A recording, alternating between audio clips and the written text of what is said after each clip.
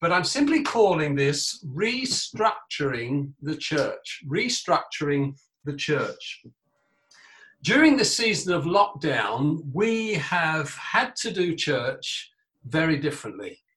We probably never ever envisaged that we would face a time like this. But rather than seeing this lockdown and virus as a curse from the enemy, I think that God is using it as a means of getting us to rethink and reimagine what he wants his church to be. Just consider this for a moment. Before we had this time of the lockdown and the coronavirus, thousands and thousands of sermons were preached in churches up and down this country every single Sunday. And yet, the Christian church still seems to have a muted voice in this nation when it comes to the average person on the street. Have you ever stopped to think, why is that? Or what is it that we are perhaps doing wrong?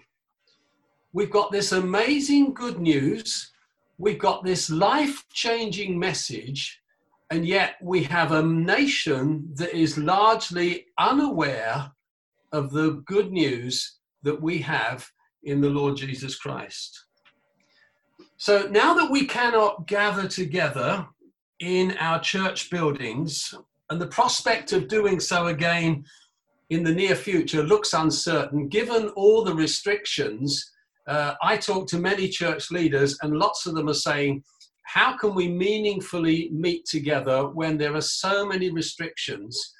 Is it really worth gathering in one place? And many people are grappling with this very difficult question of thinking how we can be church together again. So we need to ask the question, what kind of church can we envisage for the future? In Isaiah 46, this is what God says in verses 9 and 10. For I alone am God. I am God, and there is no one like me. Only I can tell you the future before it even happens. Everything I plan will come to pass. So whatever the cause of this coronavirus, God knew that it would happen. And therefore, God had a purpose through it.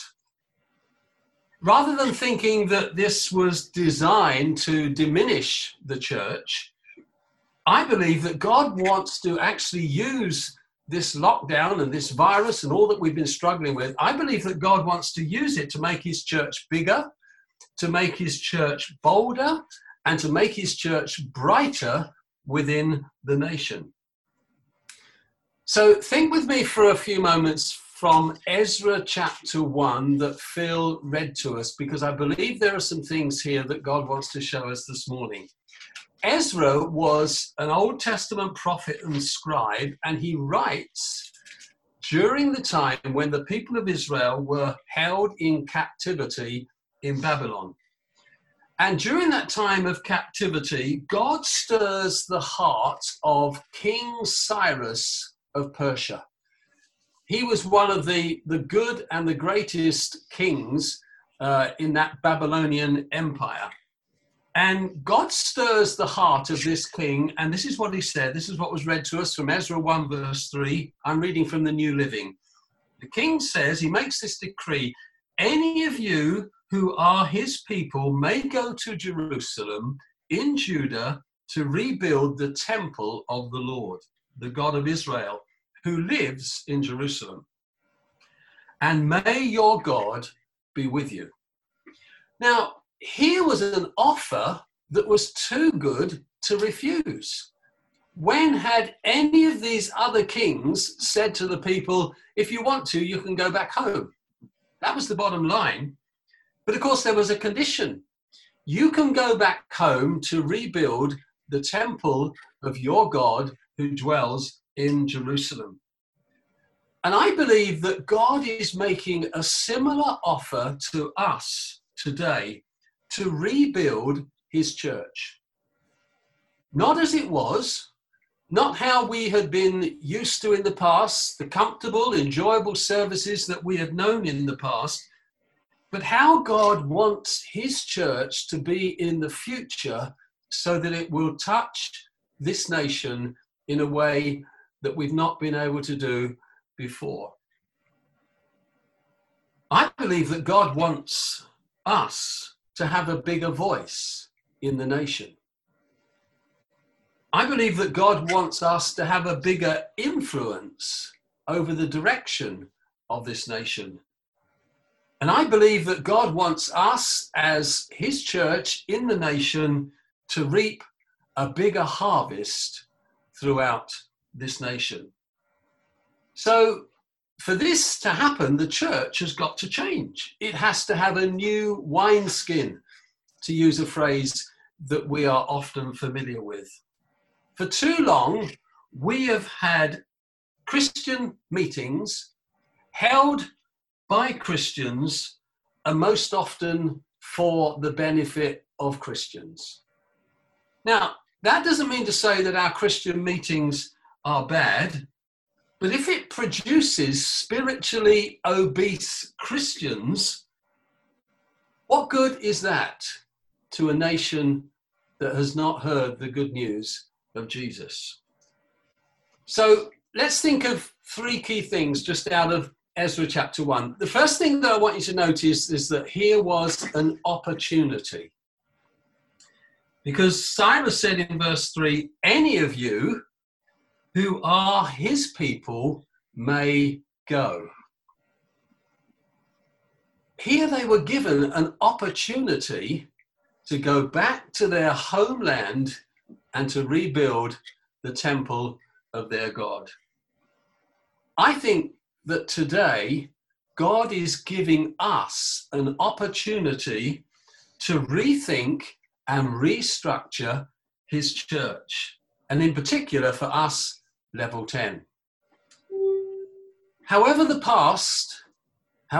the past might have been, whatever success we may have enjoyed in the past as a church, we have to understand that that is now history. The future of Level 10 is in front of us, and God is giving us the opportunity to reshape his church. Paul said in Ephesians chapter 5, make the most of every opportunity. And he said that because the days are evil. If the days were evil in his day, then we know how evil and sinful the days are in our day. But here God is giving us, his church, locally as Level 10, but throughout the nation and throughout the world, God is giving us an opportunity to restructure and rethink, reimagine his church. In the Greek language, the word time has several different words. One of the Greek words is chronos. That's the time that you read on your wristwatch.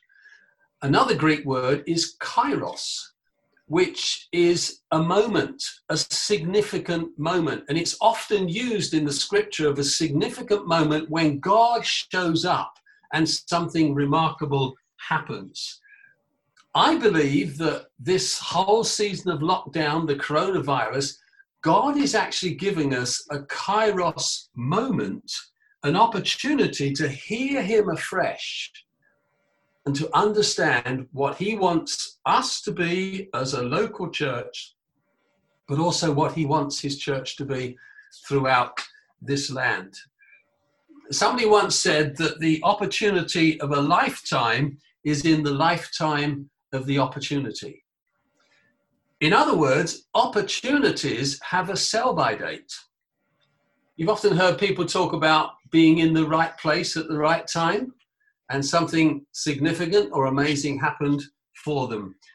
If you don't grasp the opportunity when it's in your hands, then you will lose it. And if you turn the page in your Bible to Ezra chapter 2 and verse 64, you will read that 42,360 Israelites grasped the opportunity to return to Jerusalem to rebuild the temple. That's amazing.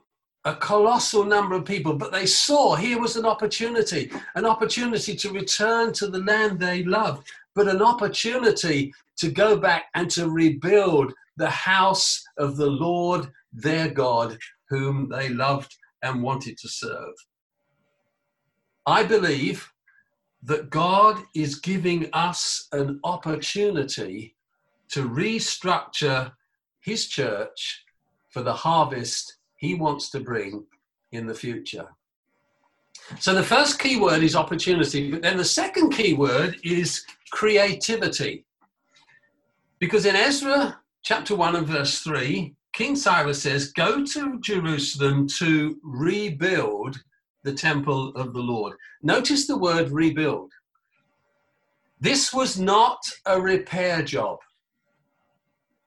Nehemiah, who was a contemporary of Ezra, he went and repaired the wall of Jerusalem, rebuilt it in places, repaired the gates. And if you look in Nehemiah chapter 3, you will read of different groups of people who repaired this gate, repaired that gate, repaired another gate. A lot of Nehemiah's work was about repairing. What the people in Ezra's time were called to do was not a repair job, it was to rebuild the temple of the Lord. You know, too often we want to fix church when something goes wrong. So in a dry season, sometimes we think, well, if we learn some of the latest songs from Bethel, that will kind of liven things up again. Or let's have a season of prayer. Or maybe let's bring in a fiery teacher. Now, there's nothing wrong with that because all churches go through dry seasons. All churches go through barren times. All churches go through discouragement and disheartening times, and things go wrong. That happens. If you find the perfect church, please do not go and join it because it will not be perfect anymore. You see, churches go through these seasons. And the natural response is we need to fix this. We need to introduce something new. We need to change what we do. We need to fix it. Leaders want to fix the church when it goes through a barren and difficult time. I know of a church that have been praying for revival for 40 years. And God has not answered that prayer. And perhaps they need to ask why. Because the mission of the church has never been about revival. The mission of the church has always been to go and make disciples of all nations. I believe that God wants his church in this nation to be rebuilt. You see, in Ezra's time, they were not asked to restore the temple to its former glory, but to build it anew. This offered creativity. This offered imagination. This offered fresh thinking. And I've been talking to many leaders in the last few weeks, and they're all saying the same thing. We cannot go back to doing church as we've done before. And when I start to hear lots of people saying that, I believe God is speaking, because everybody is starting to hear the same thing and realizing that church as we knew it wasn't doing what God wanted it to do. So we've got to begin to reimagine. We've got to think. We've got to hear from heaven afresh. We've got to come up with some creativity that enables us to align ourselves with rebuilding the church in the way that God wants it to be built. So I am proposing, and I've talked through with Terry and Judy, and Janice and I have talked, that over the next 2 or 3 weeks, we need to have some big conversations together. Big conversations about how we think Level 10 Church should be in the future. We need to have Holy Spirit inspired creative thinking, which will help us to build a church that encounters God's presence, that equips the saints, and that ultimately evangelizes those who are lost and outside of the grace of God. Every church in this season has been deconstructed. And it's now time to rebuild a church that will be fruitful in reaching the lost. So my question to you is, how do you imagine this rebuilding will take place? And I want to propose that we have some focus groups with different ones, with everybody to be involved. So we have a big conversation, some focus groups together, and we start to think and talk and say, yeah, what is God saying? What does God want his church to be? Because we cannot go back to being level 10 as we were in the past. And no church is thinking like that. I talked to one of our pastors in Portsmouth just this week, and I said, how's it going, Gareth? And he said, yeah, it's okay. We've opened the church during the week. People can come and pray, but we are thinking how we need to restructure the church going forward. And I hear that message again and again. And I don't think it's just the leader's responsibility to come up with the answer. We all need to be prayerfully seeking to hear God and in a big conversation together to try and understand what is the Holy Spirit saying to his church today about how God wants his church to rebuild so that we can be fruitful in the future. So we will be communicating to you in the coming days how we're going to have these Zoom focus groups and enter into a joined up conversation together about how we believe the church should be going forward. So I want to encourage you, start praying. Start asking God to speak to you. Start asking God to show you what is he saying that he wants his church to be in the future. Because this is a unique season. Never has the church ever been totally shut down in the past. I don't know a moment in history, it might have done, but never in our lifetime has church been shut down completely. So this is something that is no surprise to God, but God will use it for his glory. So we've got to start to creatively think. So the people in Ezra's time, they had an opportunity.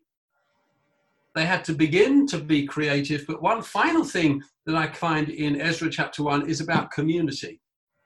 Because in verse 6, it says, all their neighbors assisted by giving silver and gold and many valuable gifts, in addition to all the voluntary offerings. Now, don't worry, we're not going to ask you to empty your bank balances. But what that tells us is that everybody was involved. Not only the 42,000 that went back to Jerusalem, but even those who stayed, those who said, well, we like living in Babylon. It's quite nice and comfortable. So there were those who stayed, but even those who stayed, the king said, you have got to contribute towards the rebuilding of this temple. Everyone was involved. This was community in unity. Mark that again, community in unity. And we had read to us just a moment ago that the church is a body of people. People who are committed to Jesus Christ, committed to sharing the good news of his love and saving grace. A body in unity functions effectively. Every part knowing its role and responsibility. And Paul, the Apostle Paul, demonstrated that so clearly in those rich words out of 1 Corinthians 12.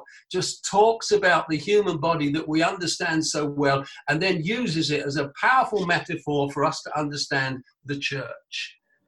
You imagine getting up one morning and your left leg said, I'm staying in bed today.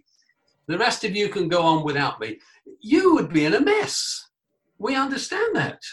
But our body functions. When every bit does its part, it works beautifully.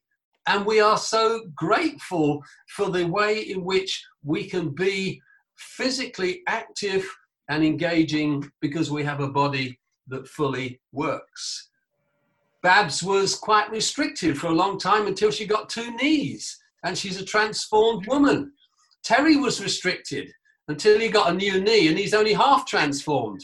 But you know what it is? You know, it's remarkable what surgery can do today. People have cataract surgery, and suddenly they can see. Our bodies are fantastic, and when everything works, it is brilliant. It's a community in unity. And it's the same with the church. When everyone is playing their part, using their gifts, serving in the way that God has equipped them, we become a body that functions. We become a community in unity for the glory of God. The psalmist said how good it is when brothers and sisters dwell together in unity. It is like the anointing oil that ran down the head of Aaron. That anointing oil speaks of the presence of God. When a community is in unity for the glory of God, the presence of God dwells among them. So we need to think about our role, our place, the gifts that God has given to us, that he wants us to use in the rebuilding of his church. There's a story told about a civil servant who went to do an inspection of a farmer's land and a farmer's work. And the civil servant said, I need to inspect this particular field. And the farmer said, well, I do not advise it whatsoever. But the civil servant was very insistent, and he waved these papers and he said, I've got the authority. I've got the authority. You cannot stop me from going. So the farmer said, well, okay. He opened the gate, let the civil servant into the field, and within a few minutes, the civil servant was being chased by a bull. And so the civil servant shouts, help, help. And the farmer responds and says, well, why don't you show him your papers of authority?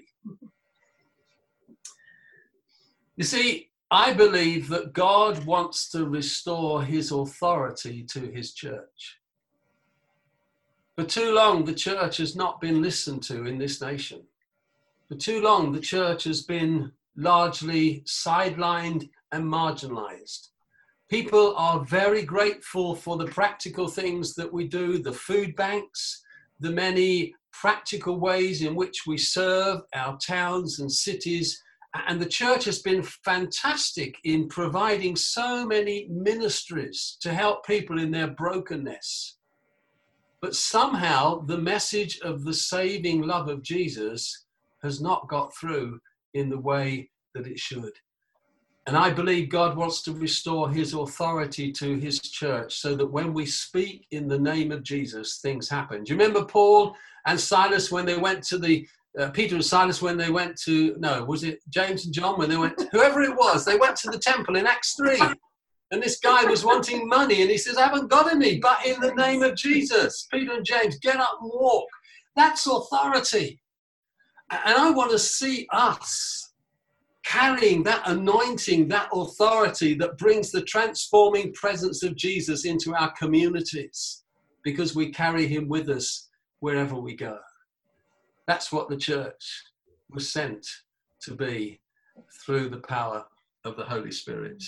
So I believe that God wants to restore and rebuild his church so that it makes an incredible impact on the nation and many people find Jesus as their Lord and Savior.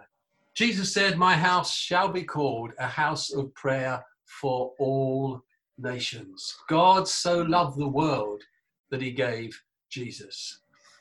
So that's the message that I feel God has just brought to my heart for this week. It's just the beginning of, I believe, a journey of a conversation and thinking and waiting on God as we go ahead.